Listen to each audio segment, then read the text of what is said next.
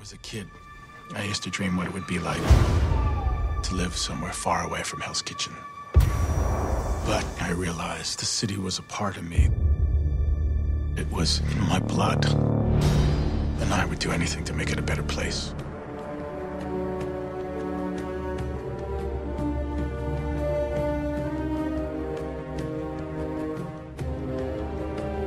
Maybe if he had an iron suit or a magic hammer, that would explain why you keep getting your asses handed to you.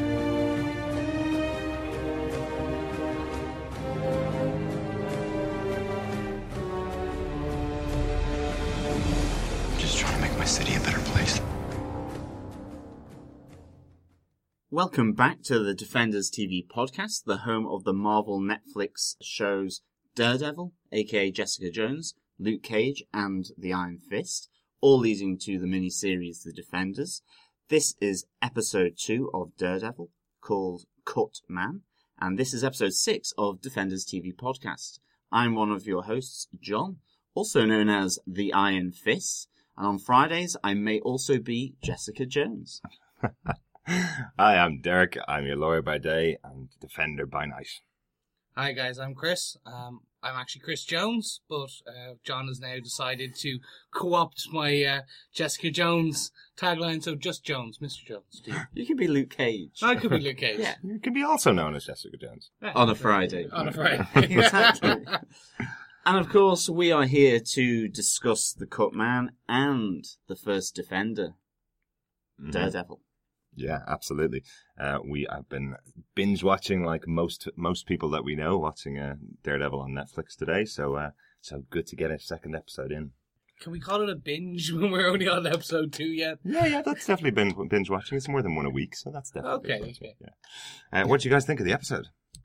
It grew on me, and actually by the end of the episode, and with a bit of time just to think about it, it grew on me, and I preferred it more than I think I did when I was watching it, but I still liked it. Mm-hmm. But now I think it's better than it was whilst I was watching it. All right. So I liked it, yeah. Chris? Slightly slow-paced, okay.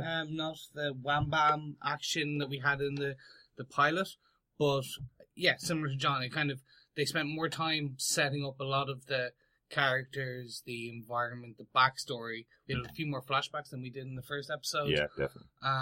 But no, again, yeah, similar to John.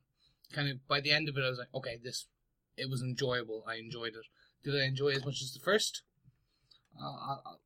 At the moment, it's 50-50. We'll go back. Once I have episode 3, then I'll start my ranking order. Okay. For me, definitely, I enjoyed the episode. Again, I liked spending time with these characters actually a bit more in this episode than the first episode. The first episode was really wham bam, thank you, man. Off we go. Right, get on to the next one. This one definitely just took the time to get to know some of the characters that were being introduced. So a different type of episode, but definitely enjoyable. From now, I think we'll go into our spoiler-filled review of the episode. John, do you want to give us the synopsis for Cut Man? Again, this episode was written by Drew Goddard, who wrote the first episode, wrote Cabin in the Woods, and wrote Cloverfield. And it was also directed by Phil Abrams, who directed the first episode. So, John, do you want to start us off with your synopsis? Daredevil Episode 2, Cut Man. Matt Murdock's identity as the masked vigilante, helping the less well-off in Hell's Kitchen, is revealed after he is found and helped by an off-duty nurse called Claire Temple, who attends to his wounds following a failed rescue of a kidnapped boy that goes very badly for Matt at the hands of the Russian mob. Meanwhile, Karen is still trying to get to grips with her harrowing ordeal after an attempt on her life, but she finds a sympathetic ear to share her troubles to in the shape of Matt's law partner, Foggy Nelson, and of course a well-stocked bar to help her forget, as her and Foggy begin to bond. As Matt's wounds are stitched up and he begins to recover from the injuries, Matt gets flashbacks to his dad's own mortality in the aftermath of the thrown fight against Creel. However, the Russian mob trail the vigilante to Claire's apartment, where the ensuing fire extinguisher takedown and the brutal eye interrogation of the mobster leads Matt to where they are holding the young kid as hostage, and the kid ultimately is rescued by the vigilante. Yes. Oh, some great stuff in there, definitely. John, do you want to give us your first point?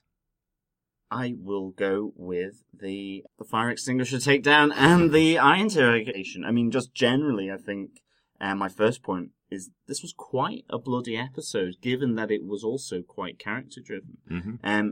And in particular, the fire extinguisher takedown. I love that. I just love the expression of Claire Temple, played by Rosario Dawson, as Matt's holding this extinguisher out over the balcony on the, 10th floor or 5th floor or something, as this mobster who's tracked him to her apartment and ultimately knows that he's there. He's listening to him going down the stairs, and then he hits the tiles of the ground floor and he kind of just lets go. Now, I would have thought it may have caved his head in.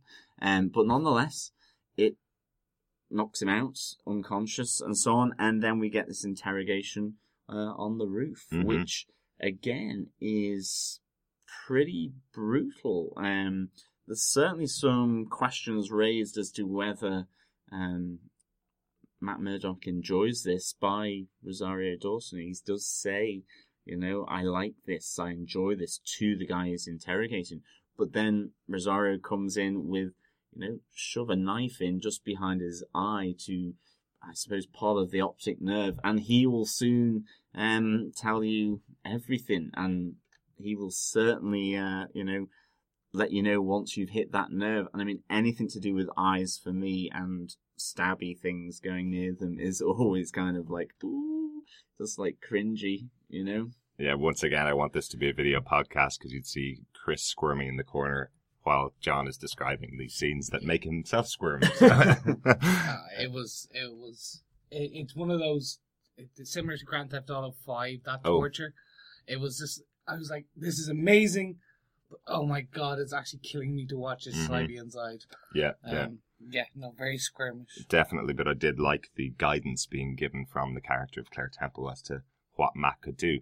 Now, again, Matt's blind, so I was quite nervous in the scene that Matt could have plunged the blade a bit too deep into the guy's head, rather than interrogate him, could have killed him. But I definitely liked it. Yeah, definitely an interesting but difficult to watch scene. Very difficult, but as well, the guy he's interrogating is squirming around, and he's like saying, "Hold still," otherwise, who knows where this pointy knife is going to end up. May have lost an eye and have to wear an eye patch.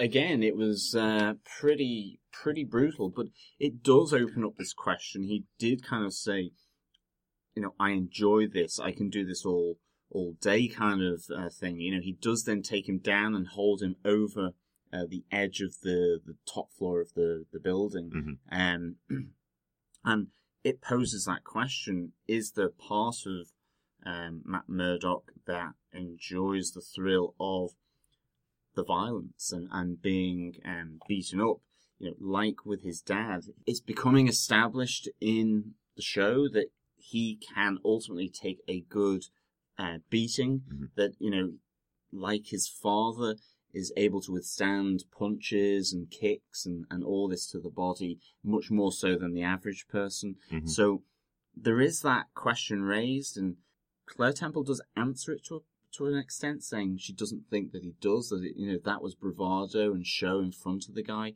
But it's an interesting question to raise when there was so much violence in this episode. There really was a lot of blood. It opened with blood. There was blood a quarter of the way through, halfway through, 3/4 of the way through, and right at the end. So it was a violent episode, despite a lot of the character development as well. But I really enjoyed that. I kind of liked the brutality of this episode. Yeah, a cut man does bleed, I suppose. Hence the name of the episode. Chris, anything on that particular scene? Yeah, completely agree. That particular scene really stood out for me, and it actually brings me perfectly to my point, which was that even with all the blood, the character-driven plot that we got from this, they still left enough for jokes. So we had the Foggy and Karen, that element of fun and kind of comic relief, but then actually with Matt and Miss Temple, the nurse, we saw that there was two standout jokes for me, which were fantastic. The one about takes a lot of punishment and doesn't doesn't complain, and he retorts with, "Yeah, that's my Catholicism upbringing, or my Catholic upbringing." And then Claire Temple again kind of slags off his suit, and he goes, "Leave off, it's a work in progress." And I thought they were just, even with all the blood, the gore, and it is a dark show, but they still find these kind of nice little nods of comic humor that, I know that's an oxymoron, but it is. It made me kind of laugh out loud a bit there in the corner when I was watching it. Yeah. We don't put Chris in the corner, but I'm in a corner right now. I totally agree. It kind of leads into one of my points regarding this. Just a couple. What I've done for my points for this episode is a lot of references that they make to other films or other shows. I did think there's this tiny little reference here that could be construed as Hydra, with Simeon, who's the guy that's being beaten by Matt. What he responds with is, "Kill me, someone else will take my place," which is the Hydra tagline. So I thought that was quite a little Easter egg, tiny little one. Just quickly for our listeners, do you like Nicholas Fury? I might. Might you be wearing a Hydra t-shirt right now? I might be. Could you be reading into it? I could be, but I've also been watching 20-odd episodes, well, actually, at this stage, 35-odd episodes of Agents of S.H.I.E.L.D., so it's bred my mind to think that anybody could be Hydra. Is everyone, exactly. That was one of my points, just the element of Hydra in there. So, John, back to you. It kind of links into my first point, actually. Again, it's another fight, and actually, it's the final fight. I thought this was brilliant. Someone had to steal this point, obviously. I know. So go, John. Right. Yeah, it's my one of mine too. I absolutely loved it. I thought there were loads of different elements to it as Matt Murdock arrives to save this kidnapped kid, who I think is the same kid at the end of episode 1, where we see his dad being sort of kicked to the ground and then beaten up by the Russians, and the kid's bundled off into the back of the van. Yeah, it is definitely, yeah. But I just thought there were loads and loads of different elements to this. A bit like, as Chris has just mentioned, with the humour. There are lots of humorous elements to this quite brutal fight. Like, I loved the sight of seeing all the fighters, but especially Matt Murdock, get more tired as the fight progressed. It was almost like he really had trouble lifting his arm, and it became an effort to do all of these takedown moves that he was trying to do on all these Russians. And that I thought was really good. And then there was the whole going into the different rooms, and I don't know, I think it was part of a computer comes flying out of the door and hitting one of the guys in the head. I thought that was really funny as well. Yeah, it was a microwave, wasn't it? Because the door flips open as it hits him, yeah. And was there a ding as well? I wonder.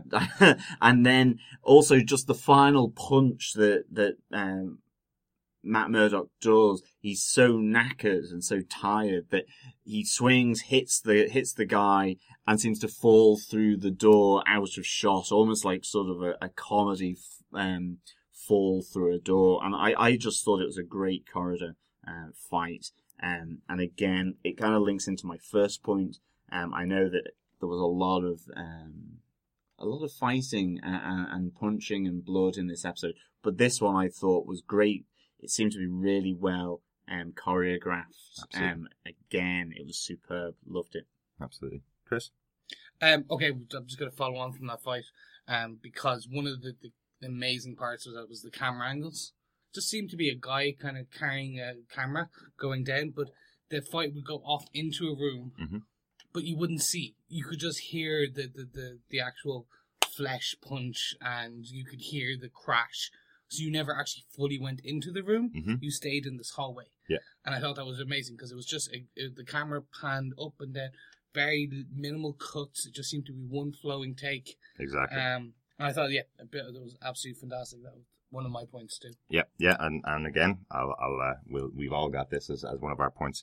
Mine is the reference. So, do you know what film it's referencing? Anybody? No. It's the film Oldboy. There is a scene in Oldboy, a Japanese film, directed by Chan-wook Park, which is a one-take scene of 15 minutes of fighting as the main character escapes his captivity. He fights for 15 minutes with one long take, no cuts, no breaks. He gets tired. He still fights on. This scene was done. I think the opening shot of this one take is the first gangster, or first Russian kidnapper, going to feed the young boy. The camera's over his shoulder as he goes to feed him. He moves into the next room. The camera follows him. Another guy stands up, walks into another room, and it just has the dynamic camera is moving for one entire shot for the full 15 minutes. It picks up on Matt as he arrives. The fight carries on, and as both of you have pointed out, the whole scene is done as one style and showing them tiring out. So it's absolutely a reference to Old Boy and really well done. It's not been done in US cinema to this extent. They did remake the film Old Boy in the US, not even close to as good as that one scene from the original. Well, yeah, because it also reminded me of other sort of great corridor fights, like was it the Thai one up in the tower block? The Raid. The Raid, again, you have that confined space along the corridor. Obviously, it's something that's done so well in Asian filmmaking, so it was great to see that. The other element of this then that I thought just topped it off really well was he goes in, saves the kid, and then you have to remember, like, he's a blind man walking with the kid in his arms, all these bodies and the door and the microwave all strewn through the corridor, and he's not walking as quickly as he normally does, but he's certainly not having any trouble sort of negotiating a path through all this debris that he's left behind, from people through to objects. Yeah. I really liked that. That was kind of, he walks towards the camera again. I think that was, there was a fun element in that as well, I think. Yeah. A slight stumble, I think, once as he tries to get over the door, but I love that as well, just to top off that entire scene. Yeah, definitely. Chris, do you have another point? Yeah, visual style for this one. We're starting to see a lot of the yellow and reds come in now. Right. Really, really heavily. So that fight scene we were talking about, the yellow light is bathing majority of the hallway, even though the hallway seems to be an off kind of greeny kind of green, white. Yeah. But you just have this yellow light pouring in when you first see Matt come in. The red on the rooftop coming from some kind of, I'm assuming billboard, something we don't actually see it, right. But there's a red light there. Yeah, and the blood from Simeon. Yeah, and that does probably help. Right. And then we have the red and yellow jumpsuit or kind of cloak that Battling Jack is wearing when he's going into the ring. And it really brings about, it seems nice nods back to this is Daredevil's color style for those who don't know. For about 6 to 7 issues, Daredevil, when he started, wore a yellow and red costume, and then moved to the well-known red costume that we have today. So it seems to be a nod that, okay, we're building up to it, and these are his colours. So it seems to be very dark visual with these splashes of yellow and red, kind of. And I can't tie them to an emotion. I can't tie them to anything in particular. Right. It just seems to be. Well, there probably is. Once we see more, we might be able to say, okay, red equals rage, yellow equals vengeance or justice. But we'll see how it kind of plays out. Yeah, no, really interesting catch. Yeah. What do you think of the costume of Daredevil? We haven't actually spoken about it. I don't know whether anybody's got it as a point. What do you think of Daredevil's black costume in the series so far? There's reference in Frank Miller, Man Without Fear, really heavily there. I like the idea that it's a bandana sort of over sort of like the top 3/4 of his head and of his face. That to me is it looks good. It looks cobbled together. It does remind me slightly of Kick-Ass. This idea that he's gone down to the local store, he's bought kind of black jeans as a black top, and he's picked out a black bandana, a bit like Kick-Ass going onto Amazon and getting the scuba diving suit and the airwave kind of boots and all this kind of stuff.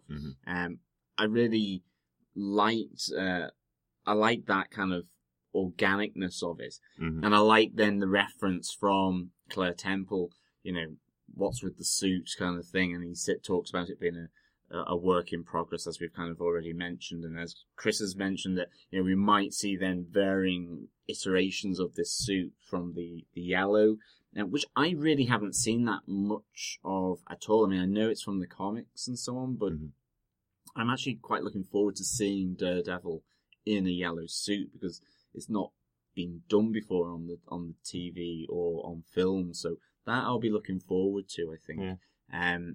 But I like all this, the black suit. It feels organic. It feels like it's a work in progress, and it's the beginning of ultimately getting to that classic sort of red or scarlet kind of Daredevil suit that we know and love, really. Yeah.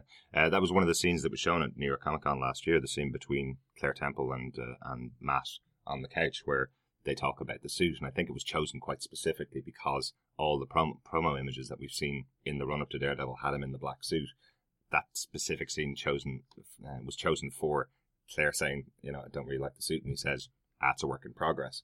I think it's specifically put there to allay fears of the fans that he might not be in his traditional red suit. We see from the opening titles of the show that the red suit's coming. We know that. I'm not too sure about the yellow suit. I know there's possibility of it. I think there might be more of a reference to it rather than him in an actual yellow suit. I don't know. They will see that in the show. I'd say maybe, I don't know if they'll put him in the yellow suit. Maybe that the gear he gets to make the final red suit starts off yellow before he spray paints it or something. Maybe. Or someone cracks a joke saying you'd look better in yellow. Something very Marvel-esque, of a nod for us fans. I don't know. I'd love to see it. The red and yellow suit. I think it would just give that dichotomy of, okay, you've gone black, you've gone the red, yellow, and then you just go straight at red. Yeah. I agree with you. I don't think we'll see it. But on the actual costume at the moment, I'm sold on it. I've loved it since Frank Miller's kind of start. I would prefer to see the sneakers, with the white sneakers that he has in Man Without Fear, right, versus the combat boots he's wearing kind of at the moment in the show. Yeah. I thought that would have been a nicer nod. But maybe again we might see that, because he was wearing sweats in the comic book, but this seems like you said, kind of black jeans, combat-y.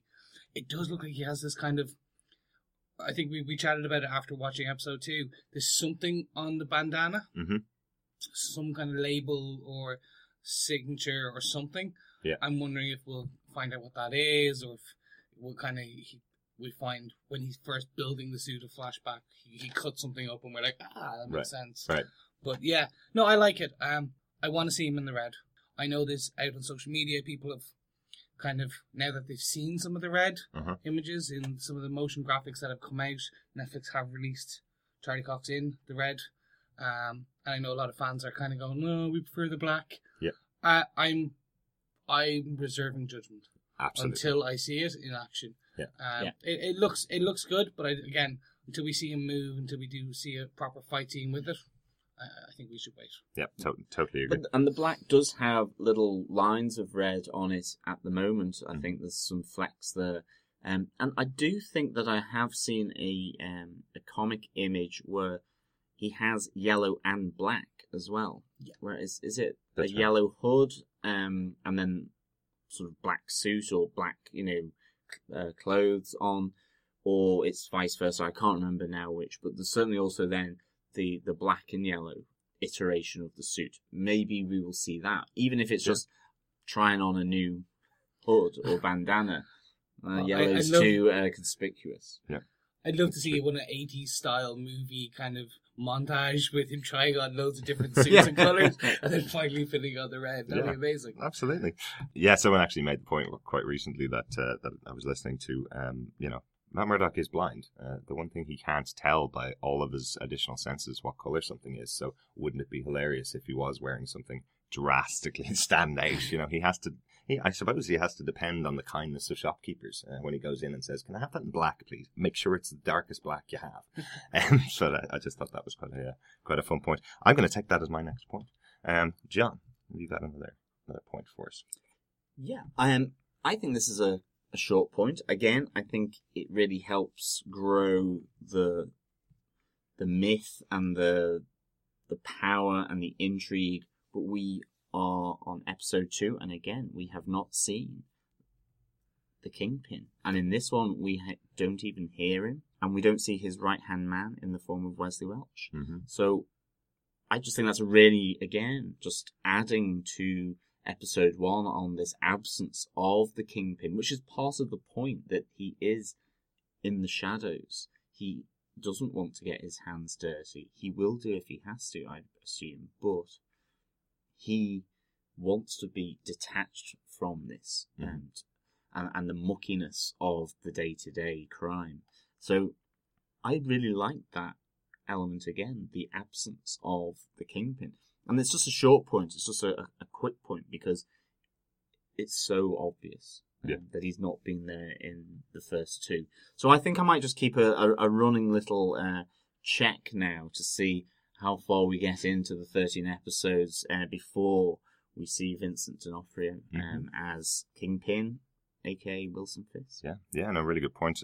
It's almost noticeable by his absence because of how significantly involved Vincent D'Onofrio has been in the campaign coming up to the show. So, but I don't mind. The show's been really good so far, and I don't mind him not being in there so far.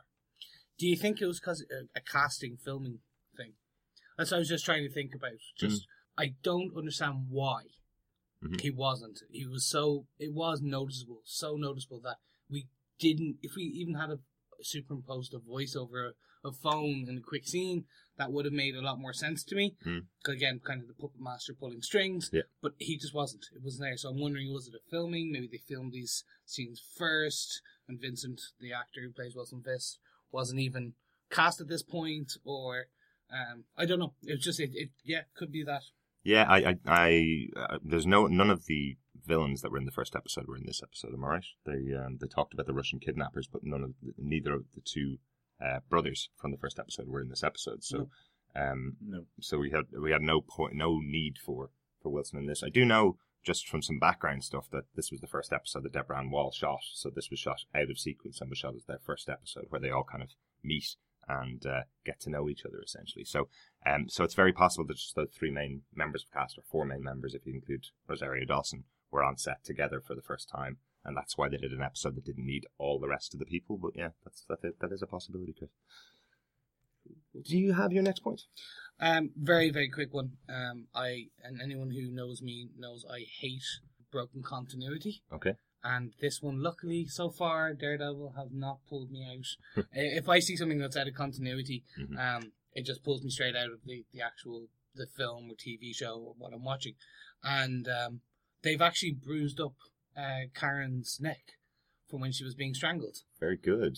So you saw the bruises on her neck, and I was expecting in the bar scene, maybe because I probably could have filmed. And usually this way, when you see something that's kind of as forgettable as a neck injury, okay, not forgettable. Sorry, I should say. Not if you have one. Yeah, but they kept it bruised for the whole episode. Yeah, and I thought that was brilliant. It was just, and it again.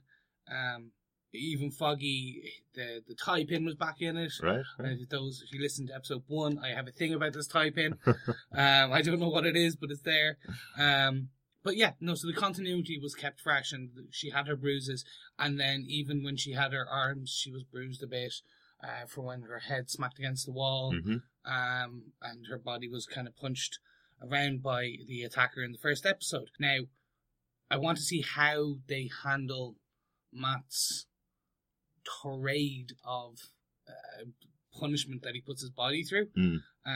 So that, are we going to see now in episode 3 that he's limping a bit, he's badly beaten, because when he was carrying that kid towards the end of the fight scene, he had a gash, he had a small metal spike sticking out of his chest from when his chest was collapsing.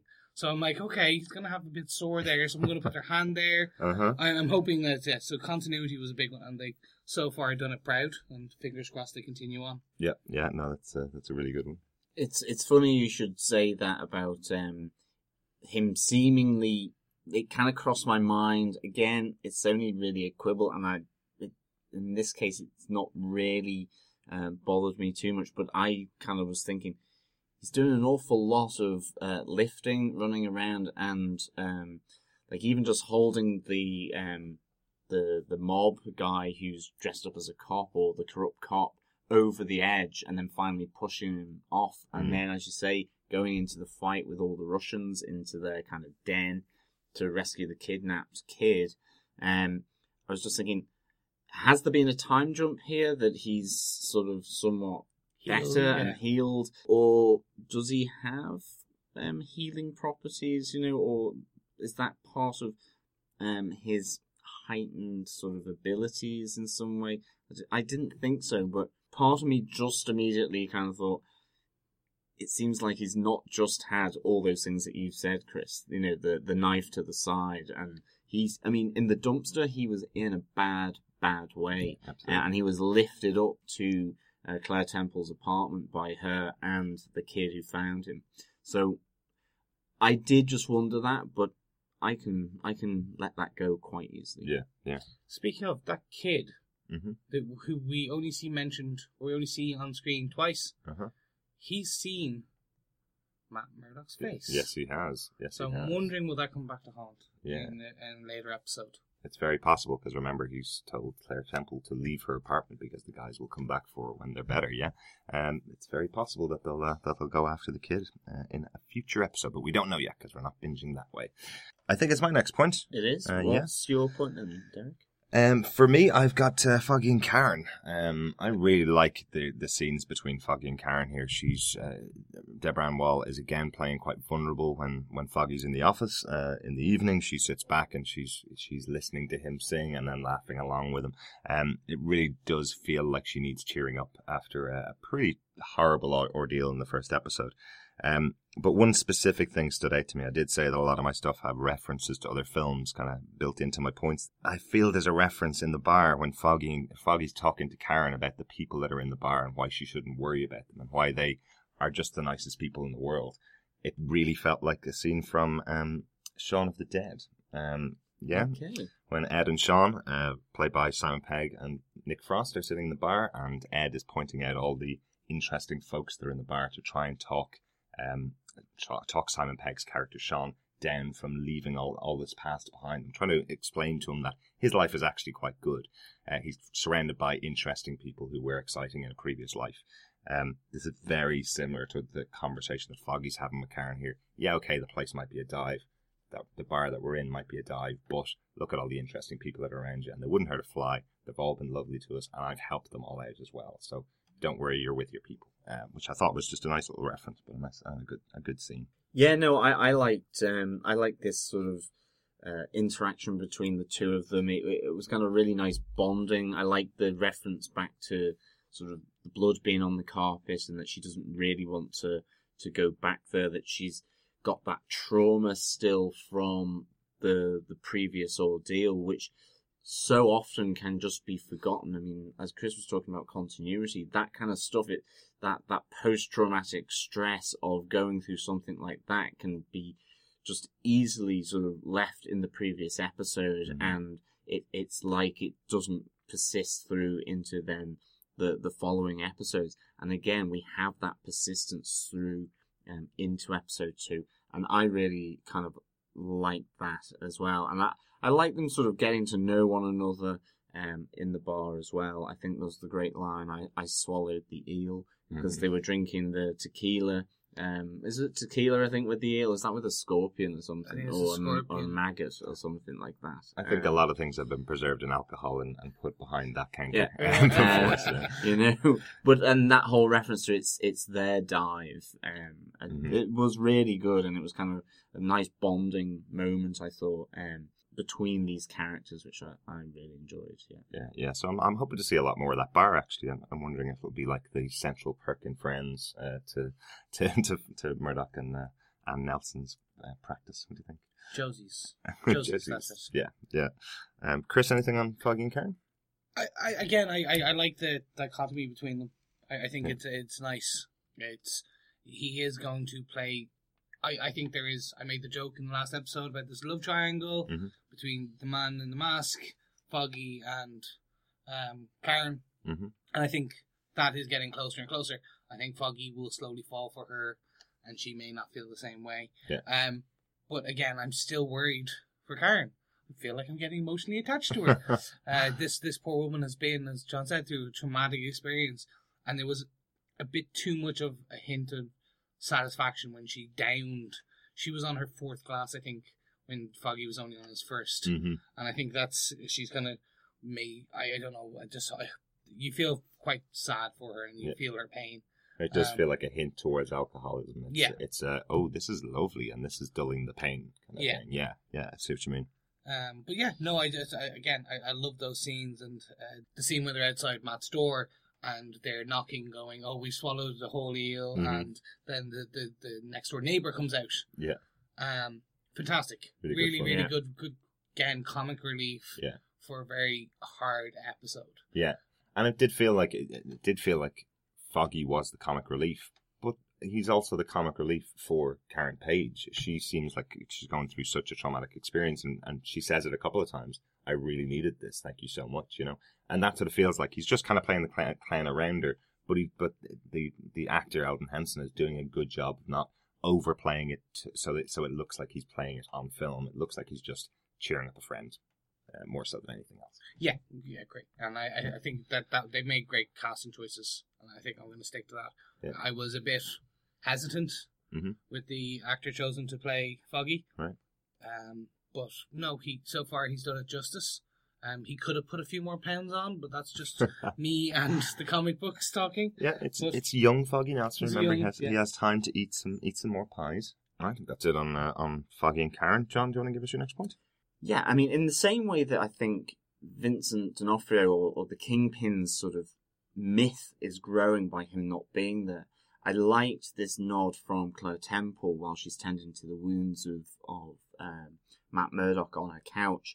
This whole dialogue where she's saying, I work in an A&E department and there's people coming in and they're talking about this guy in a black mask, and it's great to see you here now that there's this growing legend in Hell's Kitchen of this man in the black mask, and I like that little nod to say that his status is growing as well in the community of Hell's Kitchen. Yeah. Not just simply that there's this nefarious guy as well who seems a bit like a power broker in the shadows, and his sort of influence and network is also all powerful, that there's this kind of these two things coming together, and obviously that works considering they're both adversaries. So I really kind of like that. Yeah. And but I still think, again, just the fact that there is the reveal to her that this is Matt Murdock, his mask is taken off, and there is this idea that she doesn't want him to know much about her as well. I think that's an interesting sort of play in the dialogue between the two. Matt doesn't want her to ask any more questions about him, where he's from, and she says the same back, which adds a lot of intrigue to her character as well. I think, before we started podcasting, we were talking about that, from the comics, she is also known as a mob doc. Isn't that right? So it'd be interesting to see, is she in some ways connected to one of these mob elements? Yeah, it's very, very possible. Yeah, and I think that, as you were saying, she was known as the mob doctor or the mob nurse. She does actually then, in the comics, become a doctor nurse for heroes, for the heroes of hires, for the defenders. She becomes their go-to healer, if you want to call it that.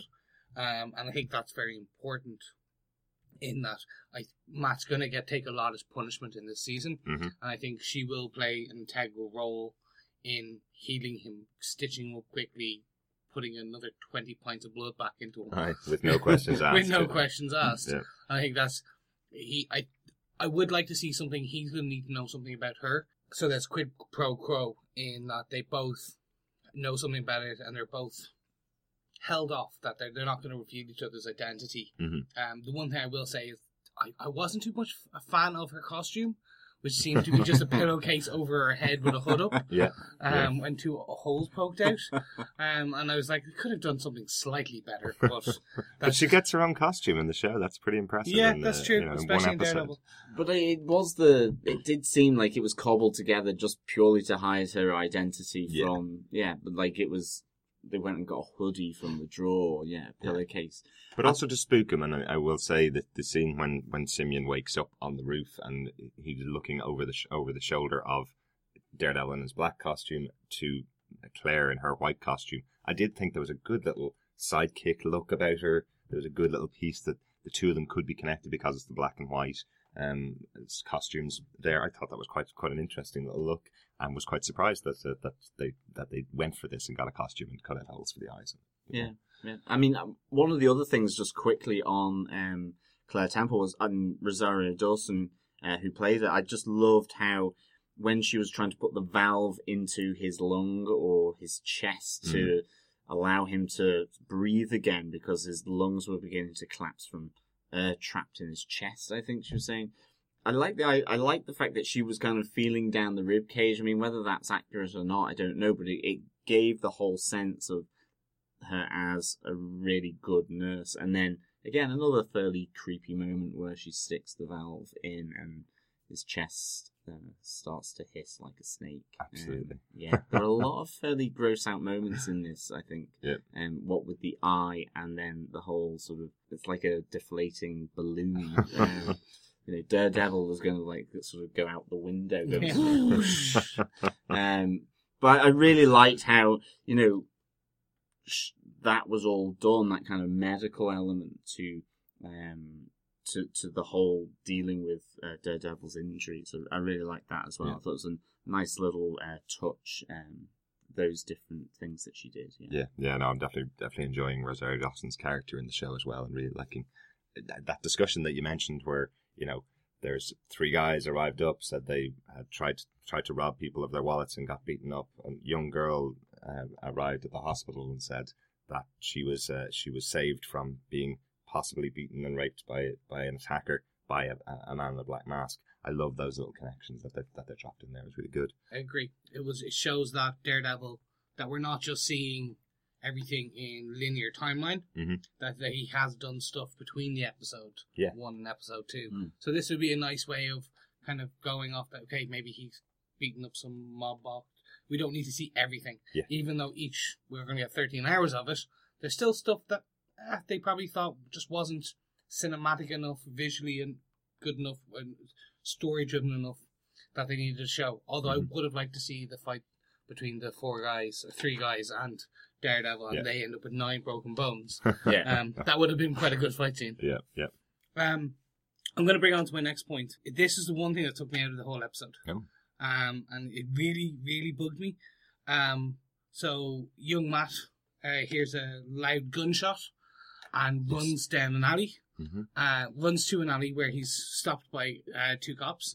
He then says it's someone quite close to him, and he runs into the alley ahead of the cop. Now, this is a blind child, and they let him run, and then he gets down on his knees, crying, and starts to feel this person's face with his bare hands. Right.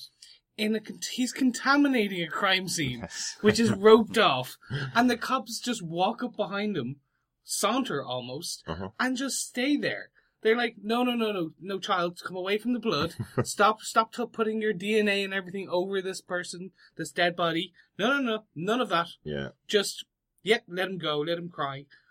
Very moving scene, but that just took me the hell out of it. Oh, no. It's almost like they were the cops from Gotham, really. Maybe some of the extras from Gotham walked onto the set of Daredevil, maybe. That's a pity, yeah. I thought the scene was quite emotional. I think it's definitely a very... a huge scene for Matt, and I'm really interested to see how they play it out, if they're going to do some more flashbacks to Matt as a young kid. But yeah, I see your points though. Because the only reason I would allow it, if that they show that because young Matt went in and contaminated this scene, the killers got off an illegal loophole, and that's what drove him to be a lawyer. Oh, wow. That would be nice. That would be the only reason I would actually let it off. Other than that, it was like, showrunner, snafu. Should have seen this one. Interesting. Yeah. Right, we will return to that one in a future episode. Well, I think my last point kind of links in with what Chris has just said, and that's the whole flashback. So yeah, there were some flashbacks in the first episode, but here we really did see that flashback element in back at Fogwell's, in the house again, seeing the young Matt Murdock tending to his father's wounds. Oh, yeah. It all told the really classic story here from, of his father's death that ultimately propels him down the path to become the lawyer. And I think, the first episode we saw the accident in flashback, and then now we get that, iconic story of his father throwing the match or the fight the wrong way, and paying the price for that. And I really liked that. I must say, I did find it slightly strange that he had watched his father on the TV screen, was just waiting for his dad to come back home, I assumed. I think I would have preferred the cops coming to his door to say that his father there had been an accident, terrible accident, rather than a gunshot going off. Because to me it was almost like, was it a premonition? Was it his, or it's his bat hearing or something? That, how far away was, his devil hearing, how far away was he from the scene of the crime? And it just, I kind of didn't buy it myself a bit, even though him knelt down by his dad was an emotional moment, and I really liked the scene. I didn't buy how he got there. Right. And I think even if cops had turned up, told him there'd been a terrible accident, and maybe even then taken him to the scene where they're putting him into the back of an ambulance to essentially identify him. Right. And maybe you see him then with the person who, I think earlier in the episode, his Battling Jack Murdoch does call someone on the payphone to say, I'm going to do something that I might not actually get out of. I mean, he realizes that him throwing the fight this way could land him in trouble. Yeah. And he's speaking to someone on the other end of the line, and maybe that they would, be there at the crime as well to identify the body. But that's just something that maybe tends towards mine and probably Chris's kind of preferences. I suppose that requires an extra 5 minutes to do or something, and they can't fit that into the script or into how they want to film it. So, I mean, I suppose there's different pressures, but I like the flashbacks here, and because it dealt with that whole starting point of him becoming a vigilante in terms of justice for other people against, criminals or corrupt officials. And that to me was really good to see, and I like those flashbacks. Yeah.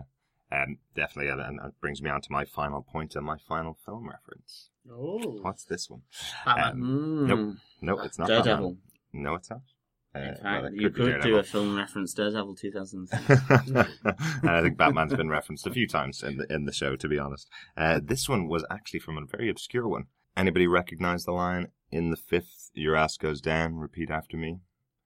This is a line from the film Pulp Fiction. Marcellus Wallace says it to Bruce Willis. Wow. Yeah, okay. In the scene where Battling Jack Murdoch is getting his orders from the two hoods, telling them what round he needs to take a fall in. They say to him, "In the fifth, you go down, repeat after me." Yeah, that was Rusco, Sweeney, and Silk. Yeah. Who are actually from the comic books. I didn't know this. All right. Are they in Man Without Fear? Because I think they might be, yeah. And Silk has a son who has a son who ends up being Wilson Fisk's best friend. Sorry, Wilson Fisk's son, Richard Fisk's best friend. And again, it's the Silk, and it's... So I'm wondering if Sweeney's in there somehow as well. We'll find out more. That their sons now work for Wilson Fisk because it's setting up that crime mentality. Yeah. Sorry, going back. It's interesting, and the good thing about that comic book spoiler is it'll take about 15 or 20 seasons of Daredevil to get to that point, so that's good, unless there's a big time jump. So season 2 and 3. There we go. Yeah, there you go. That was my final reference point for this episode, Pulp Fiction scene with Marcellus Wallace. I thought it was really interesting that they took the line specifically from that. It's probably one of the most famous boxing fight fixing scenes in the last 20 years. So I thought it was interesting that they lifted the line from there. Well done, guys. I love when people put in references to films I like. So well done for that. So guys, have we got any other points on the episode? The only thing I've got is there was a Visit Island poster in the background in one of the flashbacks. And, of course, we are podcasting from Ireland, as you can tell by my gorgeous Irish accent. The one non-Irish person in the room. And I did see that. I thought it was then quite funny that they his dad asked them for scotch, but nonetheless... there was a nice, I think, Visit Island poster in the background of... the kitchen, I think it was in. So yeah, in the Murdoch home, that's right. And there was an Irish flag on the wall of Fogwell's gym as well. Yeah, so come and visit us. Yes. VisitIreland.com was on the back. No, us. I mean, Defenders TV podcast in Ireland. That's very true. Chris, any other notes or any other points? Nothing for me. All right, for that, guys. Chris, do you defend episode 2 of Daredevil? This one is completely innocent until proven guilty. Okay. Definitely must watch. John, do you defend episode 2 of Daredevil? I do defend episode 2 of Daredevil. I give it 3.5 horns out of 5. Oh, interesting. A little drop off from last week. Yeah, felt this was a really good episode. And definitely, probably more so than the first one. I wanted to watch the first episode and sit down and podcast about it. This episode made me want to sit down and watch episode 3. So I'm delighted we got through this podcast so we can go off and watch another episode. I'm delighted to talk about it, though. It was really good to get you guys' opinions and get some good discussion on this episode. Yeah, well, remember that you can listen to us on defenderstvpodcast.com/iTunes and search Defenders TV Podcast at Stitcher, Player FM, or any other good podcast catcher. And you can obviously be listening to our lovely Irish accents. Visit Ireland, obviously. And you can obviously listen to our discussions and chats and reviews of these 13 episodes of Daredevil. Yes, and please let us know your thoughts. Send us an email into feedback@defenderstvpodcast.com. Follow us on Twitter, DefendersCast. Search us on Facebook. We're up on there. Again, Defenders TV Podcast. Find us on whatever social media you want to connect with us on, but send us your thoughts. Guys, with that, I think we'll close out. Thanks very much for listening. Yeah, thanks so much for listening. See you next episode.